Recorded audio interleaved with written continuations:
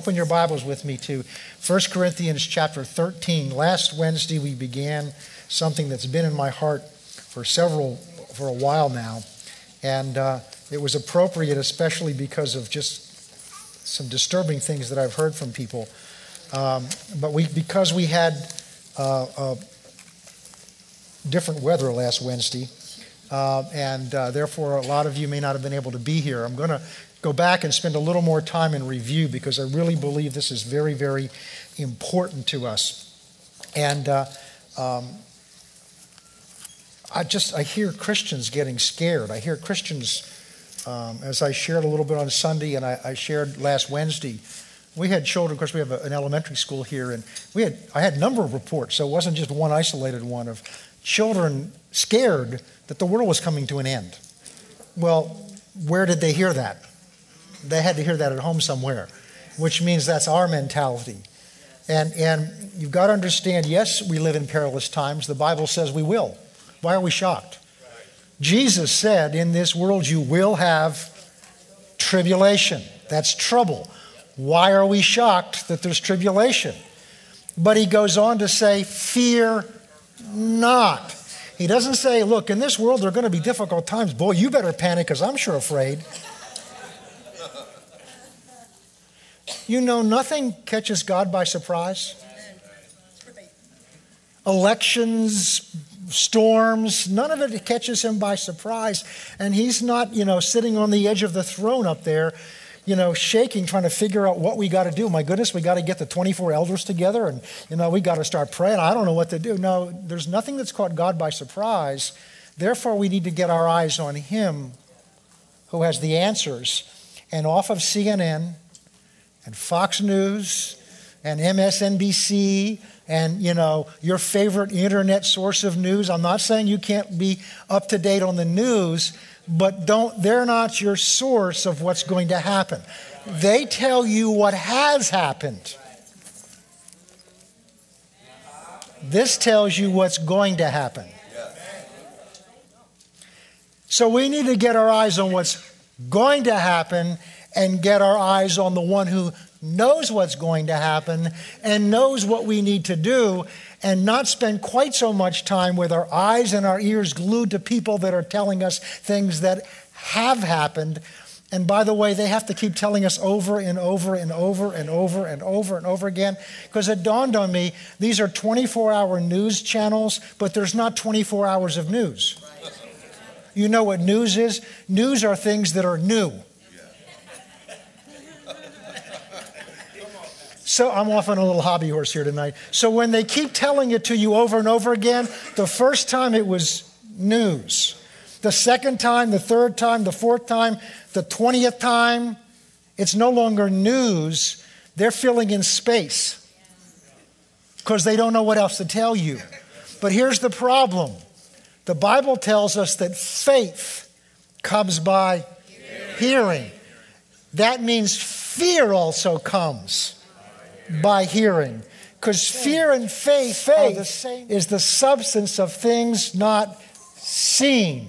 Fear is the substance of things not seen. The difference is faith is things God has said that we haven't seen yet. Fear are things the devil has said we haven't seen yet. Both of them are in the future, and whichever you spend your time listening to is what you're going to have your confidence in.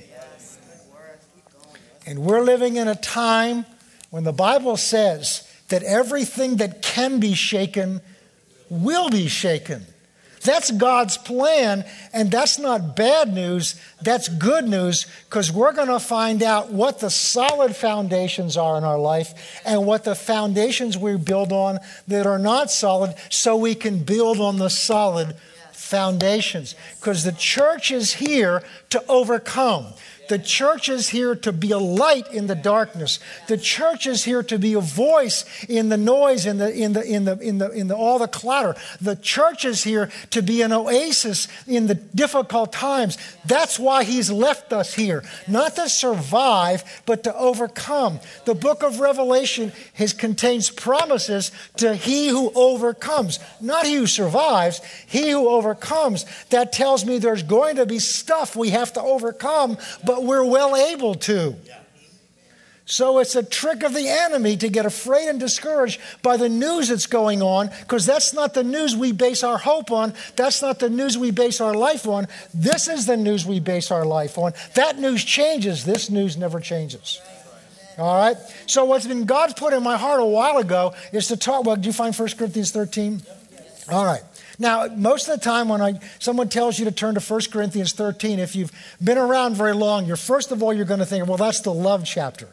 But it contains love. It talks about love, but that's not what it's really about. It's really talking about the gifts of the Spirit, because it's sandwiched between chapter 12 and chapter 14, which are all about chapter 12 is about the misuse of the gifts of the Spirit. Well, so is chapter 14. It's about the misuse of 2 or 3 of them. And chapter 13 is part of Paul correcting them. And what chapter 13 is talking about is the gifts. If you operate in the gifts of the Spirit, but your heart is not motivated by love, then you miss it.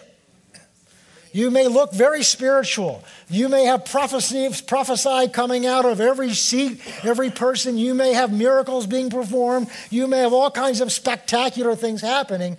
But if it's not all motivated by love in God's eyes, it counts as zero, zilch. So it's part of the correction. And then he comes to the end of this chapter and he says in verse 13, now abides faith. He said these gifts are going to pass away. When are they going to pass away? When we get into eternity, when we see him face to face. We're not going to need these gifts anymore because they're a temporary substitute, because we can't see him and what he's like.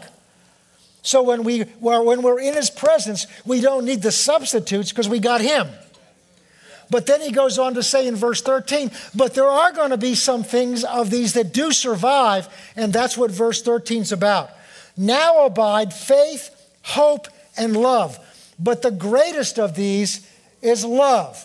So we hear a lot about love, and this church is named Faith Christian Center, so we hear a lot about faith.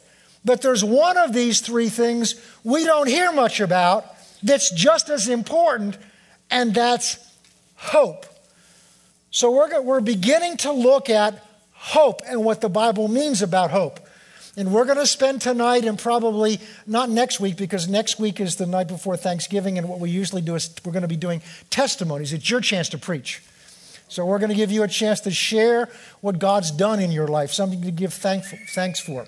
But anyway, then what we'll resume after that, we're going to go finish this. We're going to look at why it's important to have not only an understanding of hope, but why it's important to have hope.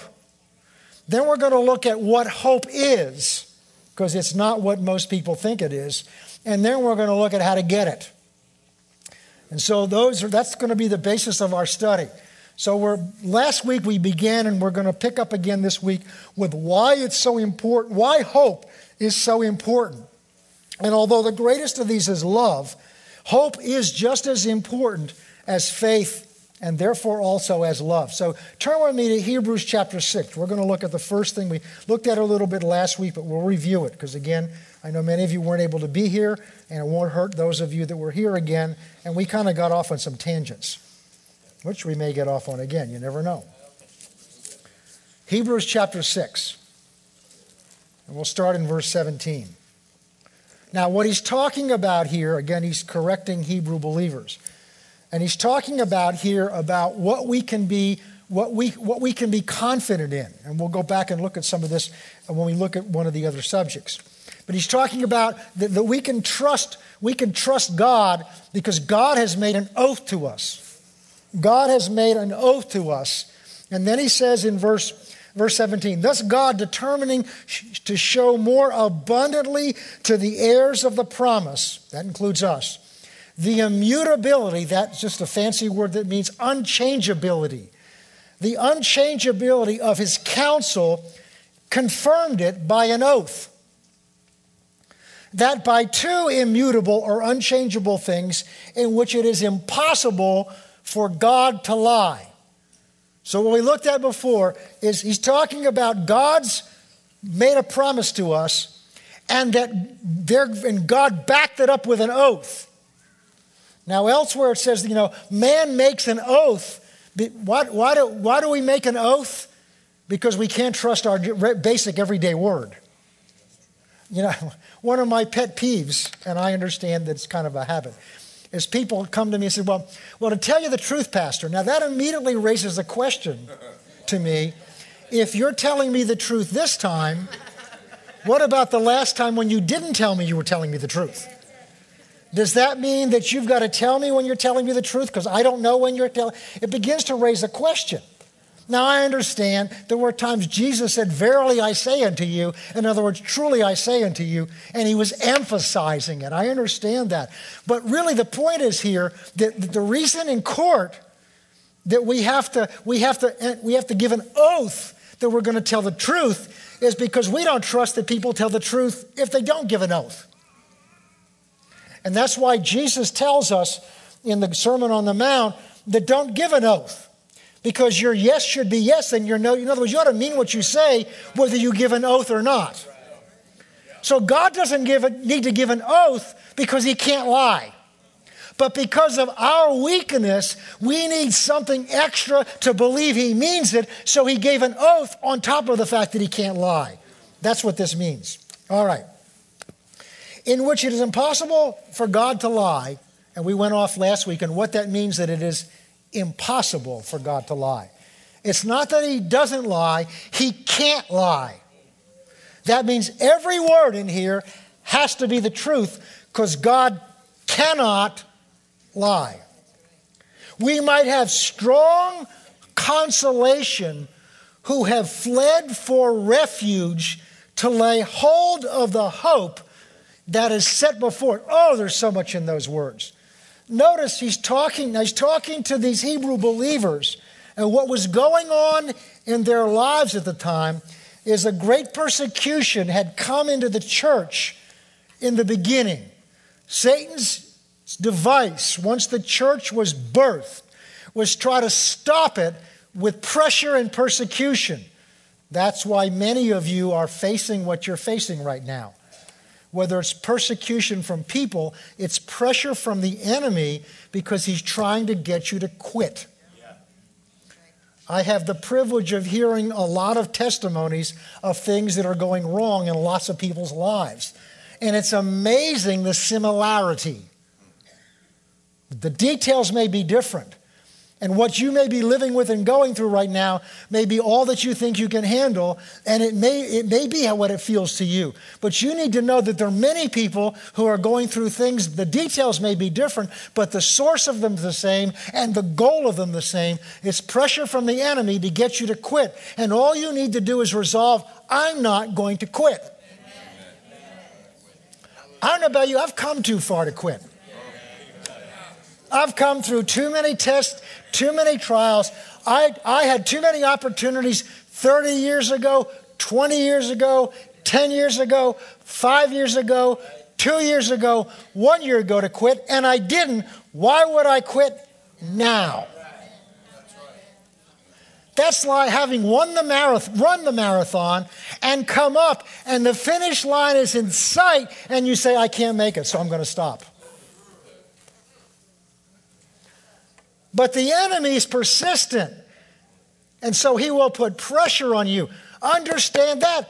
That's what was going on with these Jewish believers 2,000 years ago.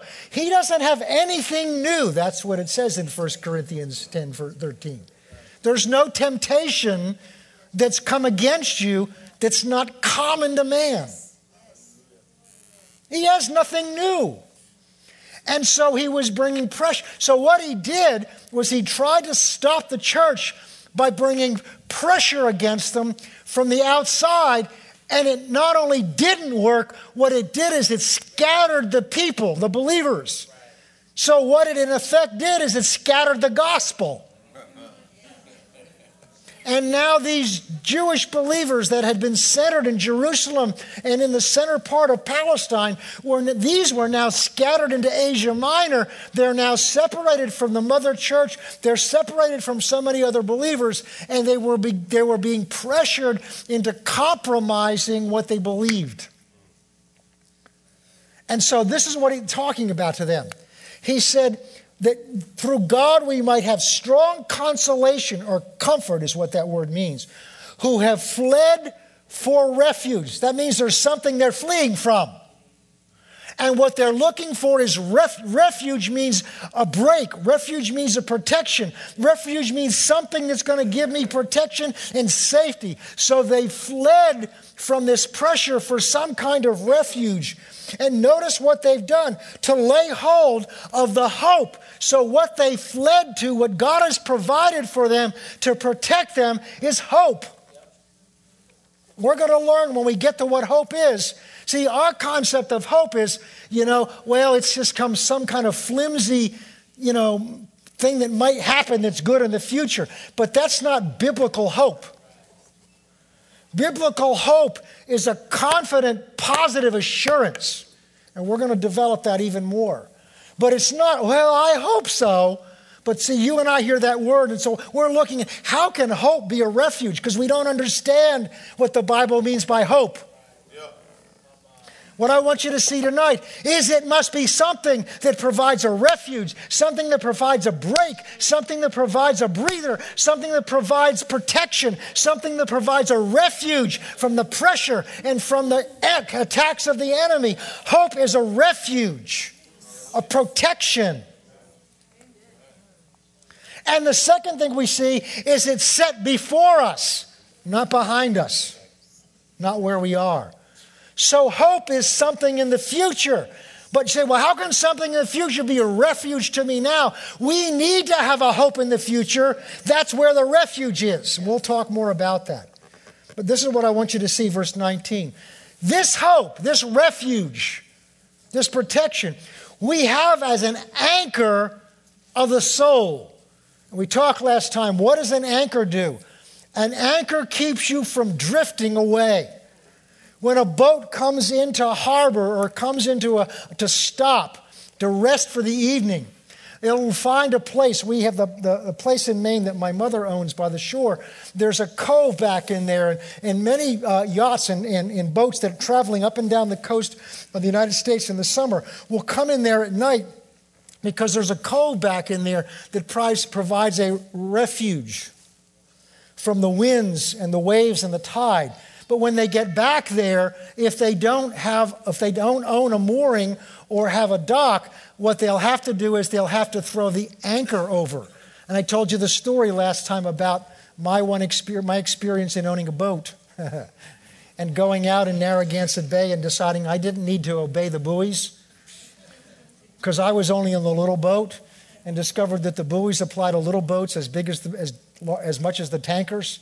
And I ran over some rocks and lost our power. And now we're at the mercy of the wind and the waves. And so the first thing I did is to pull the anchor out, make sure it was tied to the boat, and then throw the anchor over the side. Now the anchor didn't stop the boat from moving around with the direction of the wind, but it did stop it from moving from that location and blowing up on the rocks or on the shore. And so an anchor is something that holds you in place, especially in a storm, so that the wind and the waves will not pull you off. Now, the Bible talks about wind and waves in several places. It talks about it in James chapter 1 when it talks about doubt. That someone that doubts God's word, doubts God's promises, is like a boat that's blown around by the wind and the waves and calls that man unstable and says, let that man not think that he will receive anything from God.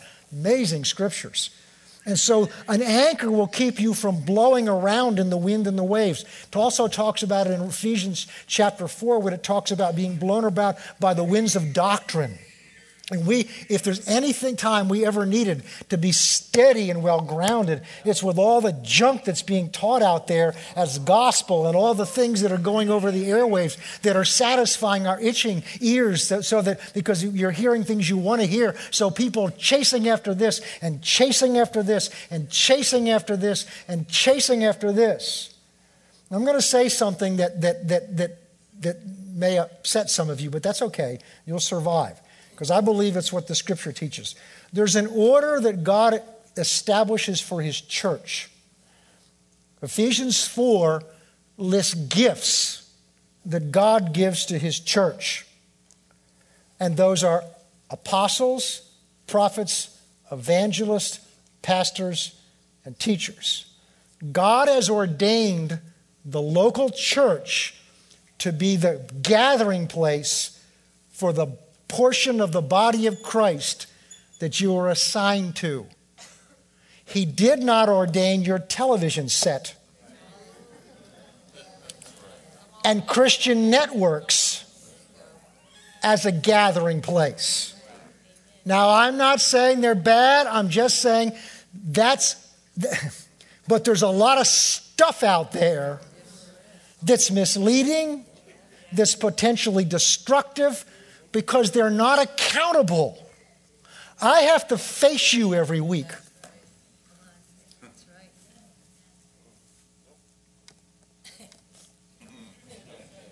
And if I say something that leads you astray and casts you up on the rocks, you're not going to pick up your phone and call one of those TV evangelists. You're going to come and ask me about it. But and I'm not saying there aren't good people out there. I'm not saying don't watch. I'm just saying don't use that as your main base of feeding. It says, do not forsake your assembling together.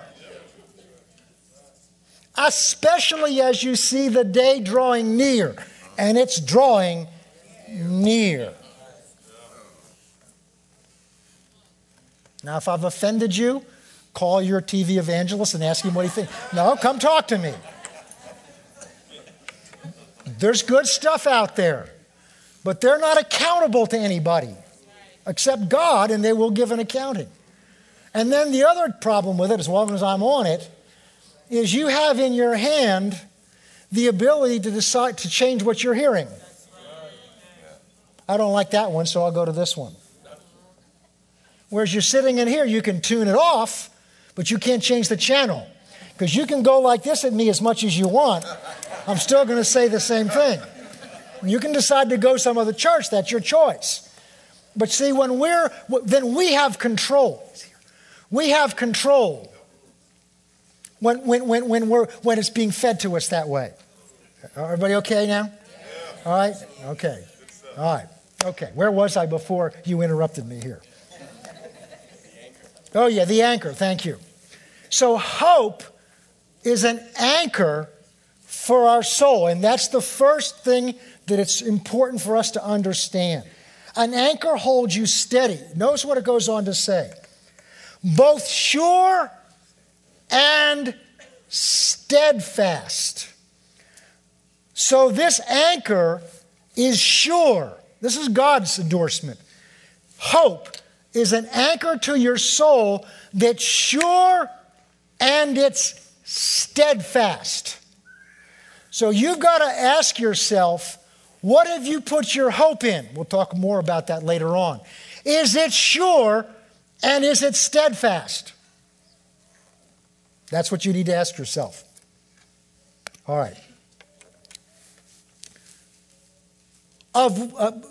This hope we have as an anchor of the soul, both sure and steadfast, and which enters the presence behind the veil. So the hope that we have has gone before us into the presence of God. I talked about that veil on Sunday. That veil represents a separation from the actual presence of God to where we are.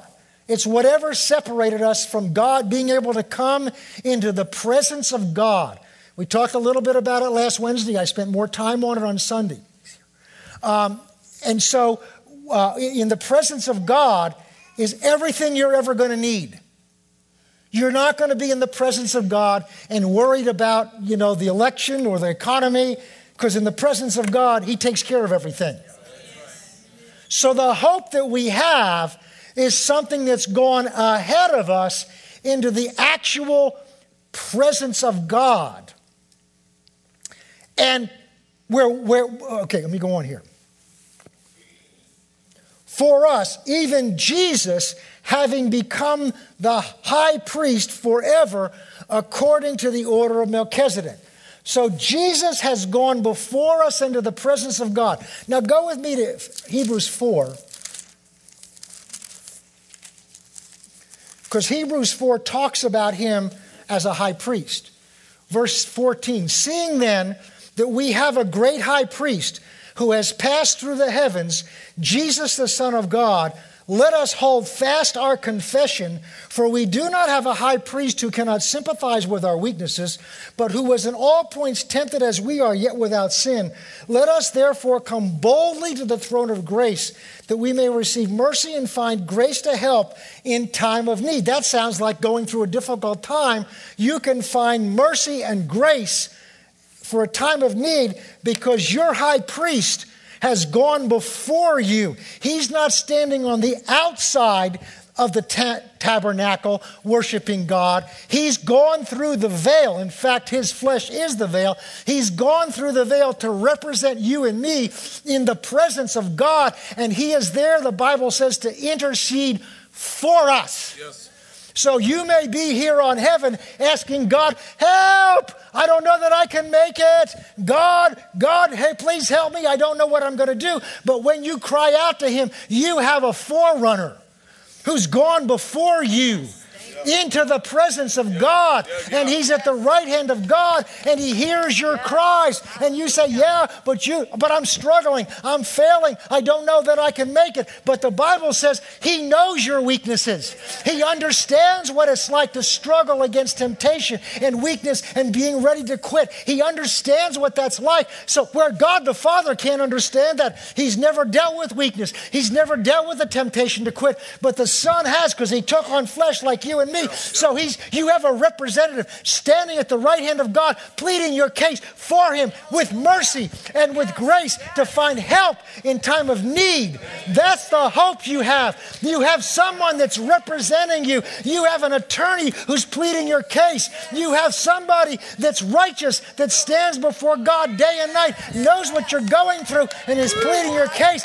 That's your hope. That's your anchor. It doesn't depend on you. It doesn't depend on your strength. It doesn't depend on how faithful you are. It depends on His strength. It depends on His faithfulness. It depends on what He's done. You just have to get your eyes off of you and put your eyes on Him, looking unto Jesus, the author and the finisher of your faith.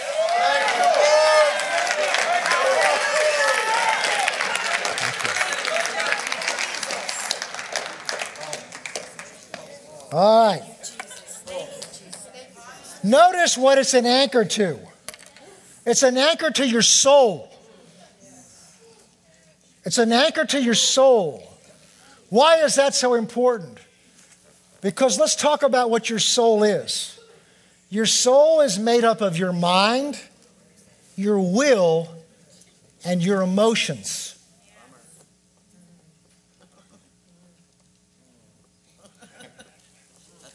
Now the enemy comes, what he's after is your will. There are books written, probably the best, most famous one is by Joyce Meyer, called The Battlefield of the Mind. Yes. And that's right. The battlefield's the mind. But the battle's for your will.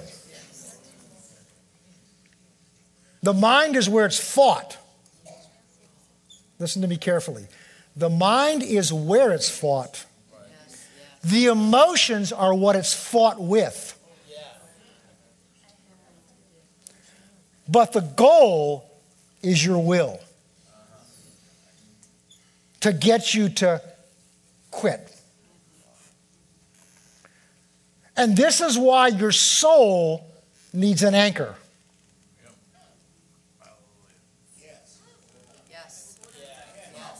You notice very rarely are you tempted to quit.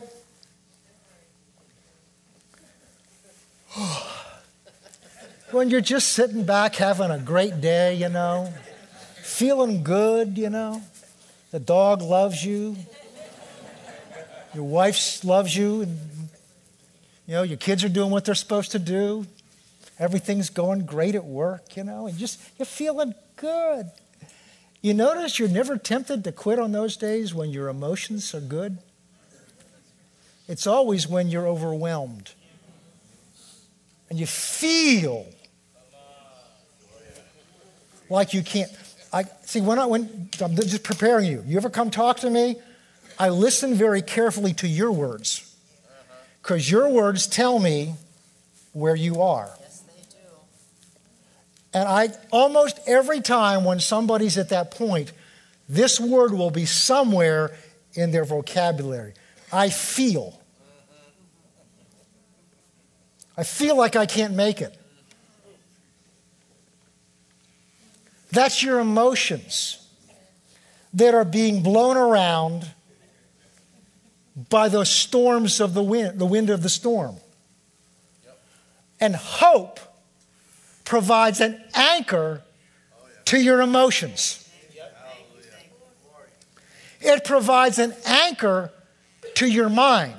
Because in order for your emotions to go haywire, your mind has to go first. Let me let you in on this clue. Your emotions are always based on thoughts. Emotions don't float through the air like, radio waves. So that, this one moment you're just, I feel so good. And the wind changes direction. It's, oh my goodness, what am I going to do? No, somewhere between, I feel so good, and the world's coming to an end, you had thoughts.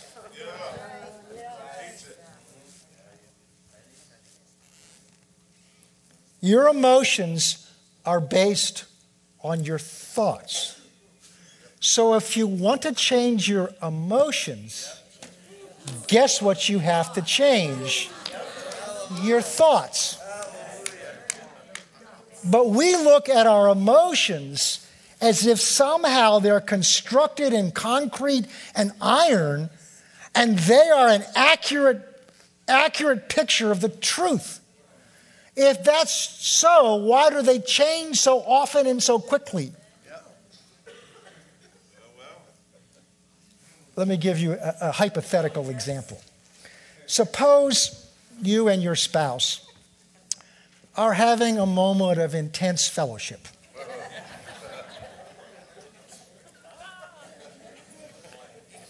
And there is passionate emotion involved in expressing your differing views on the subject at hand. And you're both really worked up about it. I mean, the emotions are flowing strong. And you're sharing with each other that peace of mind that you really can't afford to part with. And the phone rings. And it's me.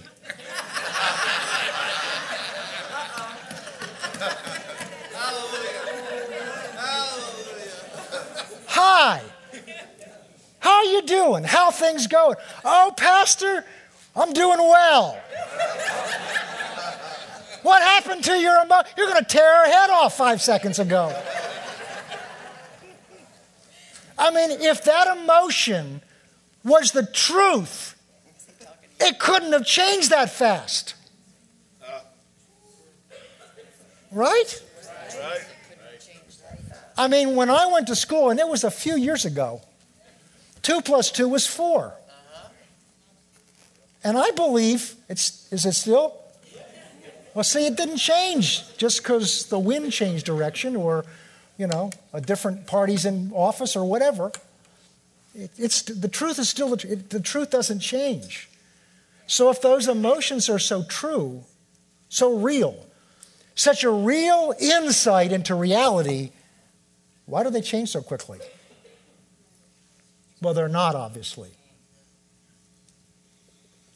So your emotions are based on your thoughts. And I've learned when I'm having emotions to go back and trace my thoughts, to see what thoughts gave birth to this emotion. Because if it's not an emotion that I ought to be having or want to have, I need to go back and change the thoughts. And when we learn about how to create hope, we're going to talk about the thoughts we should be thinking and the thoughts that we should not be thinking. So the point here is this, that hope is an anchor to the soul, which means it provides stability for your emotions.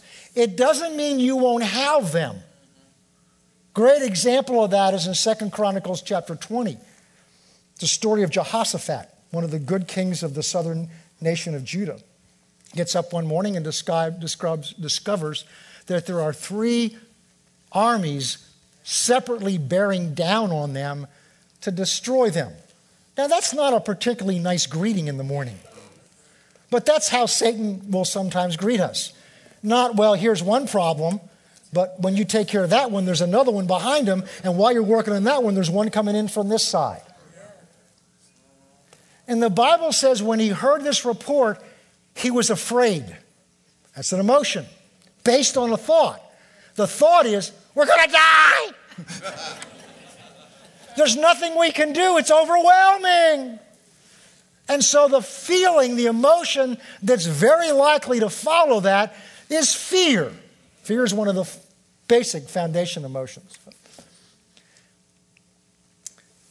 But it's what he did next. With the emotion going on inside of him, he didn't run with it. He didn't go around and share the emotion and all the thoughts. See, it's like, I learned to drive on a stick shift car. And I like those still better, but the challenge with learning on that is you have to learn how to mesh the gears in. And they developed a thing called synchromesh, is that what it's called? Which got the gears spinning along with the engine so that when you went, well, the car I learned on was an old British car, and it didn't have synchromesh. So you had to rev the engine to about the same speed that you wanted the gears to be in. And the point is this. I've forgotten what the point was. I'm back in that Morris Minor. I can see that car. I like that car. It was good. Meshing gears, that was something like that. What was I talking about before you interrupted me? Joe, it's your fault. Let's vote on this. What? Oh, fear. Oh, yeah. Okay. All right.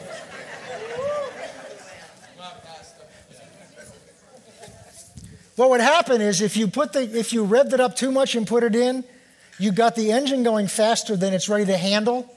All right? And if it's really bad, you'll strip the gears. But you floor it, and the car's going to just take off. And that's what happens sometimes. We get a thought, we get an emotion like fear, and then what we do is we engage our mouth.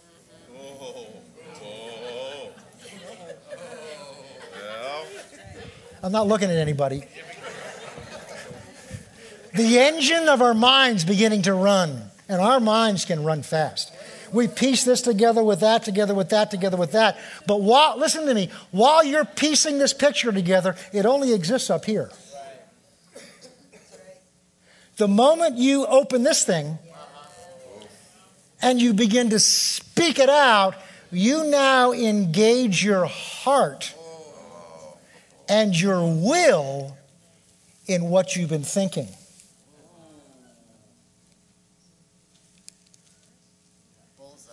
And you start changing your will to line up with your thoughts. Remember, this is a battlefield, but the battle's after your will.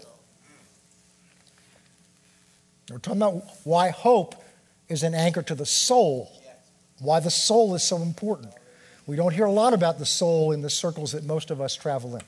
You know, we hear about healing of our body. We hear an awful lot about, you know, our spirit man and building our spirit man up. But the Bible says a whole lot about your mind. A whole lot about your mind. Because it controls what's going on in your soul. So Jehoshaphat feared. He had that initial emotion. That's normal. That's fine. But it's what he did with it. He didn't go running around saying, we're going to die, how are we ever going to make it? You know, I don't think, blah, blah, blah, blah. He didn't engage his mouth in those thoughts. Instead, it says he turned to seek the Lord. He called the nation together, proclaimed a day of fasting, and they went to seek God, and they actually brought the problem to God to see what he would tell them to do. What a revolutionary thought that is. Imagine if we tried that. Suppose that might work? Yep. Oh, yeah. Oh, yeah. Well, we'll see why it does. So, it's an anchor to the soul, to the emotions. The Bible says, be angry and sin not. Anger is an emotion based on thoughts. So it's have the emotion, but it's what you do with it. All right. Now, so it's an anchor to the emotion. Now let's just look at an example of somebody who had to handle some stuff. You know what stuff is? You've had stuff in your life. Let's go to 2 Corinthians chapter 1.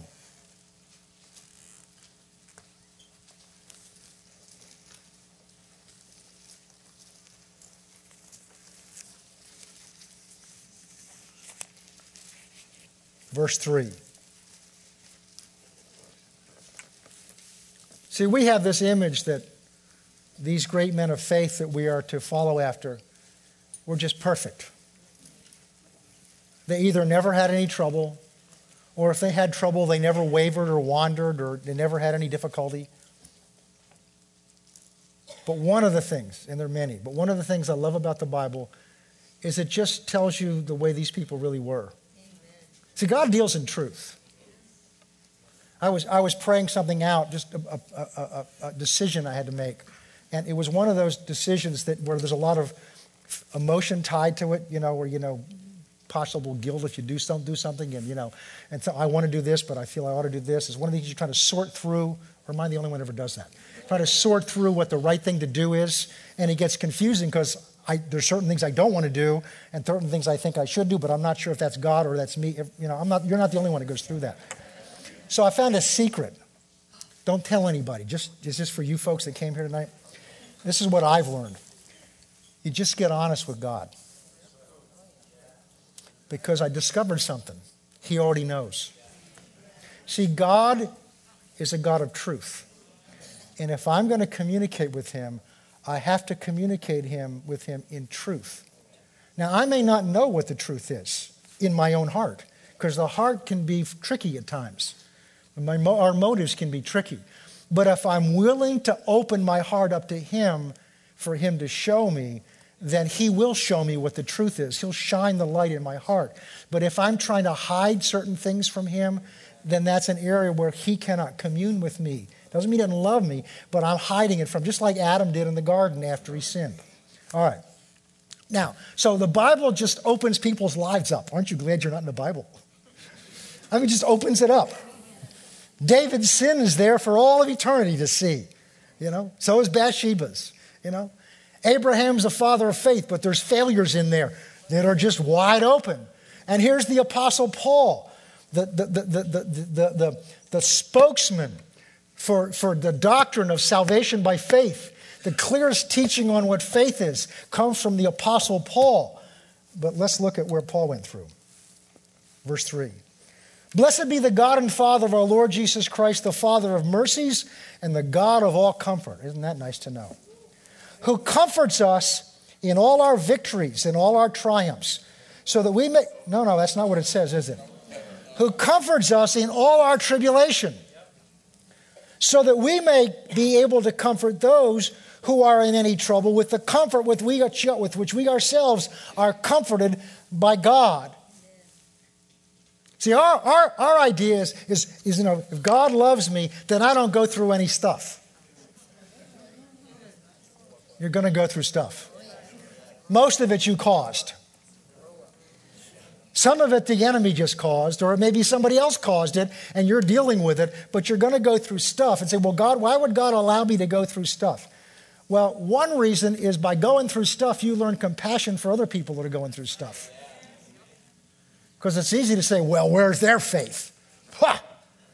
I'd never do that. Yeah, well, you got to walk where they walked to find out what you do. Ask Peter, Apostle Peter. I'll die with you. I don't know about these other turkeys, but I'll lay my life down for you. In less than a few hours, he found out where he really was. See, Jesus knew where he was. Said he'd already prayed him through it. But Peter needed to find out where he was. And then he said, once you've come through, then you go and comfort the others. God's a whole lot more about us comforting others than judging others.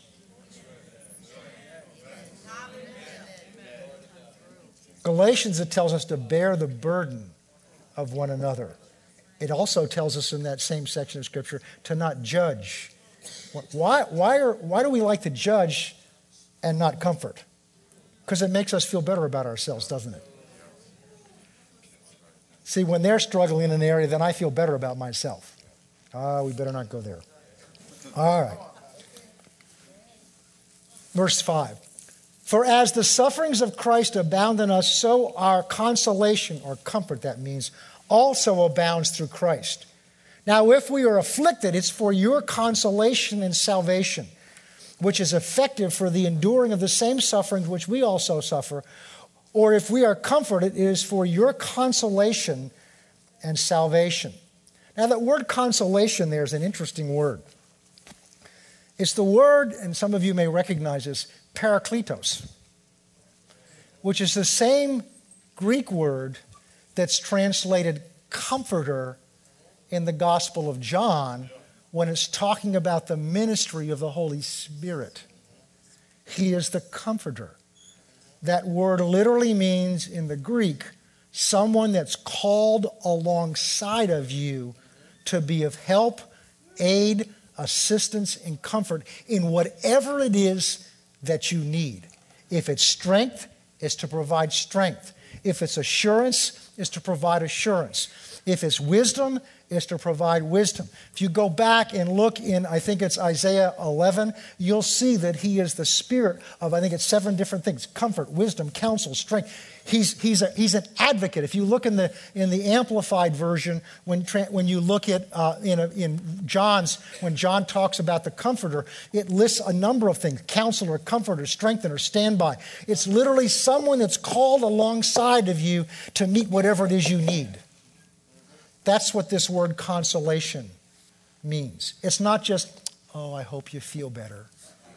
It's whatever you need. I am here in it with you to bring you through it. That's a hope. Verse 7. And our hope for you is steadfast, because we know that you are partakers of the suffering which you also partake, and you will also partake of the consolation. Look at this, verse 8. For we do not want you to be ignorant, brethren, of our trouble, which came to us in Asia, that we were burdened beyond measure above strength, so that we despaired even of life.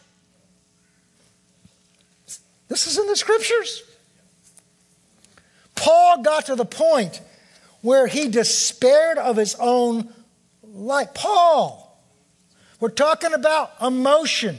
We're talking about something being an anchor to our soul when the storms rage against us and want to blow us all over the place. And Paul, just like that boat with the anchor down and the wind changes direction, well, the boat will swing around the anchor. It's moved by the wind, but it's not changes its location. Paul was blown around by the wind that was coming against him, by the pressure that was coming against him, but it didn't move him off of his course because of the hope that he based his life on. But I want you to see, he wasn't dealing with just a bad day. He despaired of his life. Yes, we had the sentence of death in ourselves that we should not, this is it, that we should not trust in ourselves, but in God who raises the dead, who delivered us, not will, who delivered us from so great a death and does deliver us, in whom we trust that he will still deliver us, you also helping together in prayer for us, that thanks may be given by many persons on our behalf for the gift that was granted to us through the many. So Paul said, I learned something in this. I learned to not trust in myself, but to trust in the God who raises the... I felt as if I were dead. So I let it all go to him and put my trust in a God who can raise the dead. Not just this dead body, a dead soul, a discouraged soul, a soul that wants to quit, a soul that sees no end, a soul that says, I can't handle another challenge. God, that's a dead soul, but God, if you will let go of your efforts, will raise the dead so that your trust comes to be in the God who raises the dead and not your ability to get yourself through it. Because most of us, under pressure, try to draw from our own internal resources. Whether it's our mind or just our stubbornness.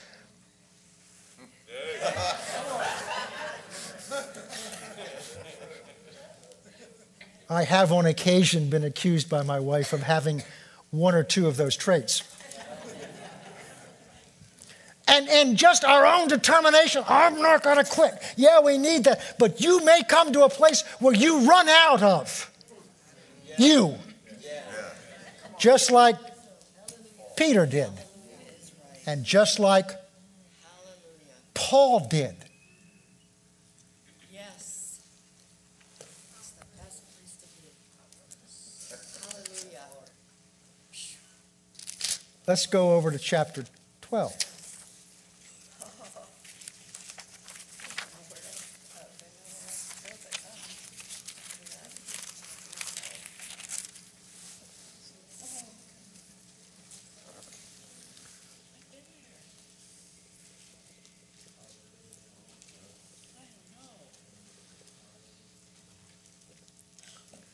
I'm going to start in verse 7. Now, this is often used to say that Paul had some condition in his body, and therefore God obviously doesn't want to heal us.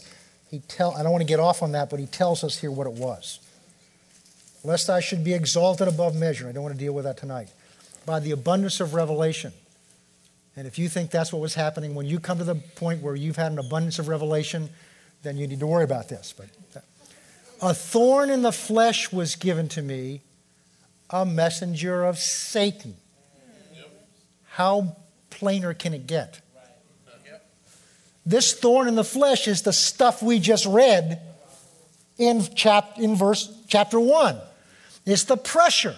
It's the enemy coming against him to stop. Every place he went, almost every place he went, they tried to kill him, destroy him, throw him out. The church talked bad about him. You know, he was not popular. He spent a number of the places he went in jail for doing what he was called to do. But it never stopped him. In one town, they took him outside and stoned him to death.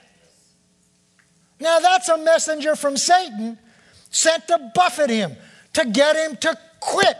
And whatever's come against you is a messenger of Satan sent to buffet you so you'll quit. And Paul tells us what he learned here.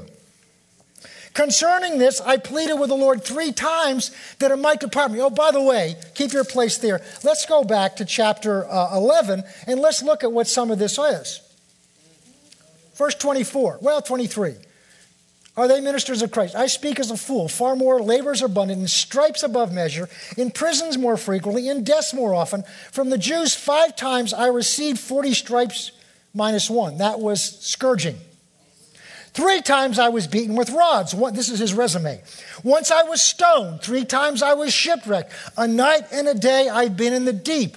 That's without a boat.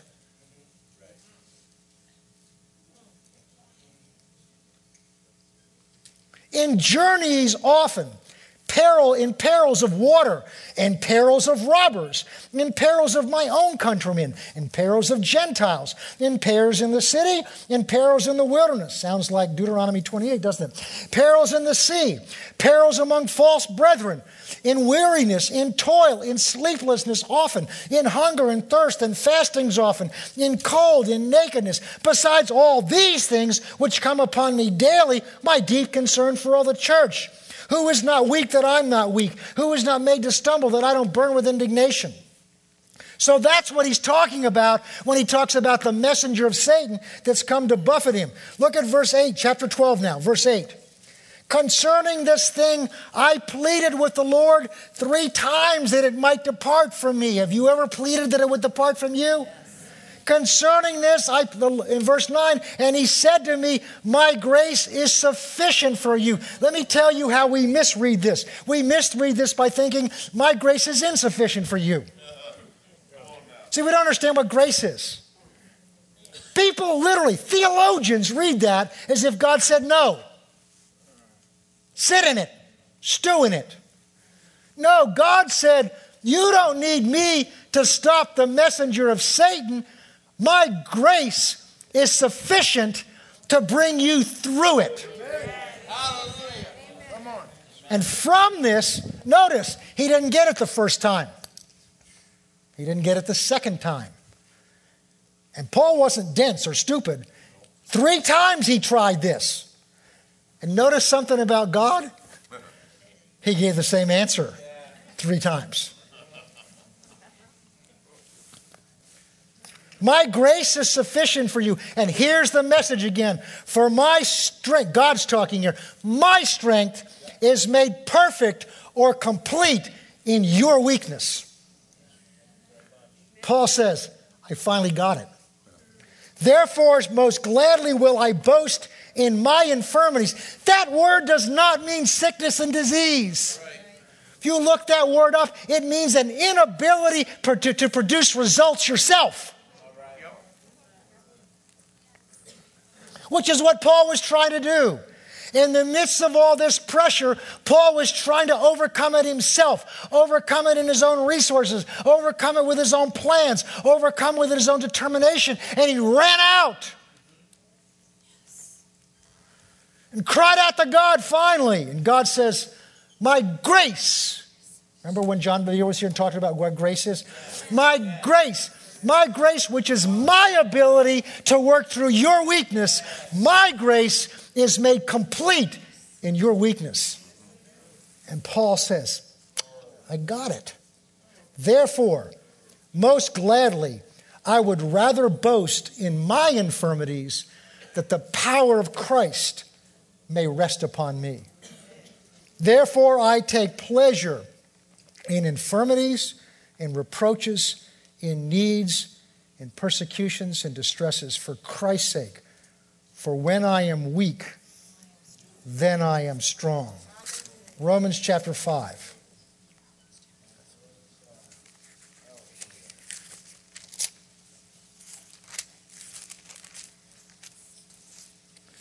Verse 1, therefore, having been justified by faith, we have peace with God through our Lord Jesus Christ. That sounds good. Through whom we have access through the faith into this grace. That's what we're talking about, in which we stand. And rejoice in the...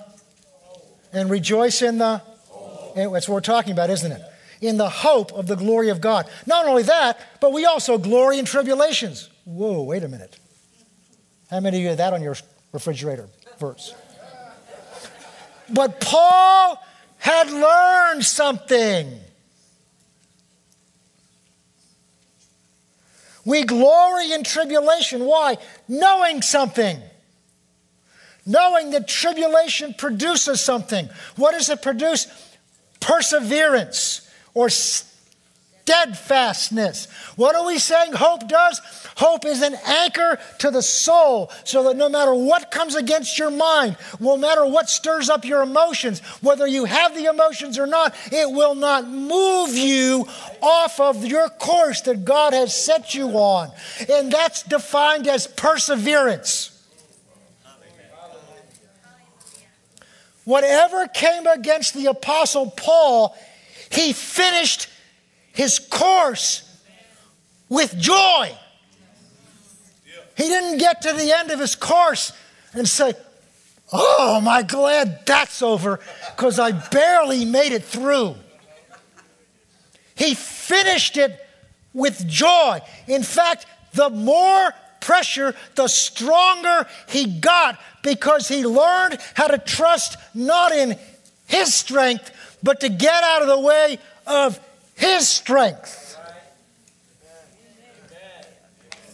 That's why he wrote in 2 Corinthians chapter 4, verse 17, though the outward man is perishing, this inward man is being renewed, getting stronger day by day. He did not come to the end of his course gasping for air, having finally just barely made it across the finish line. He broke the tape running at full tilt with the devil chasing him. Yes.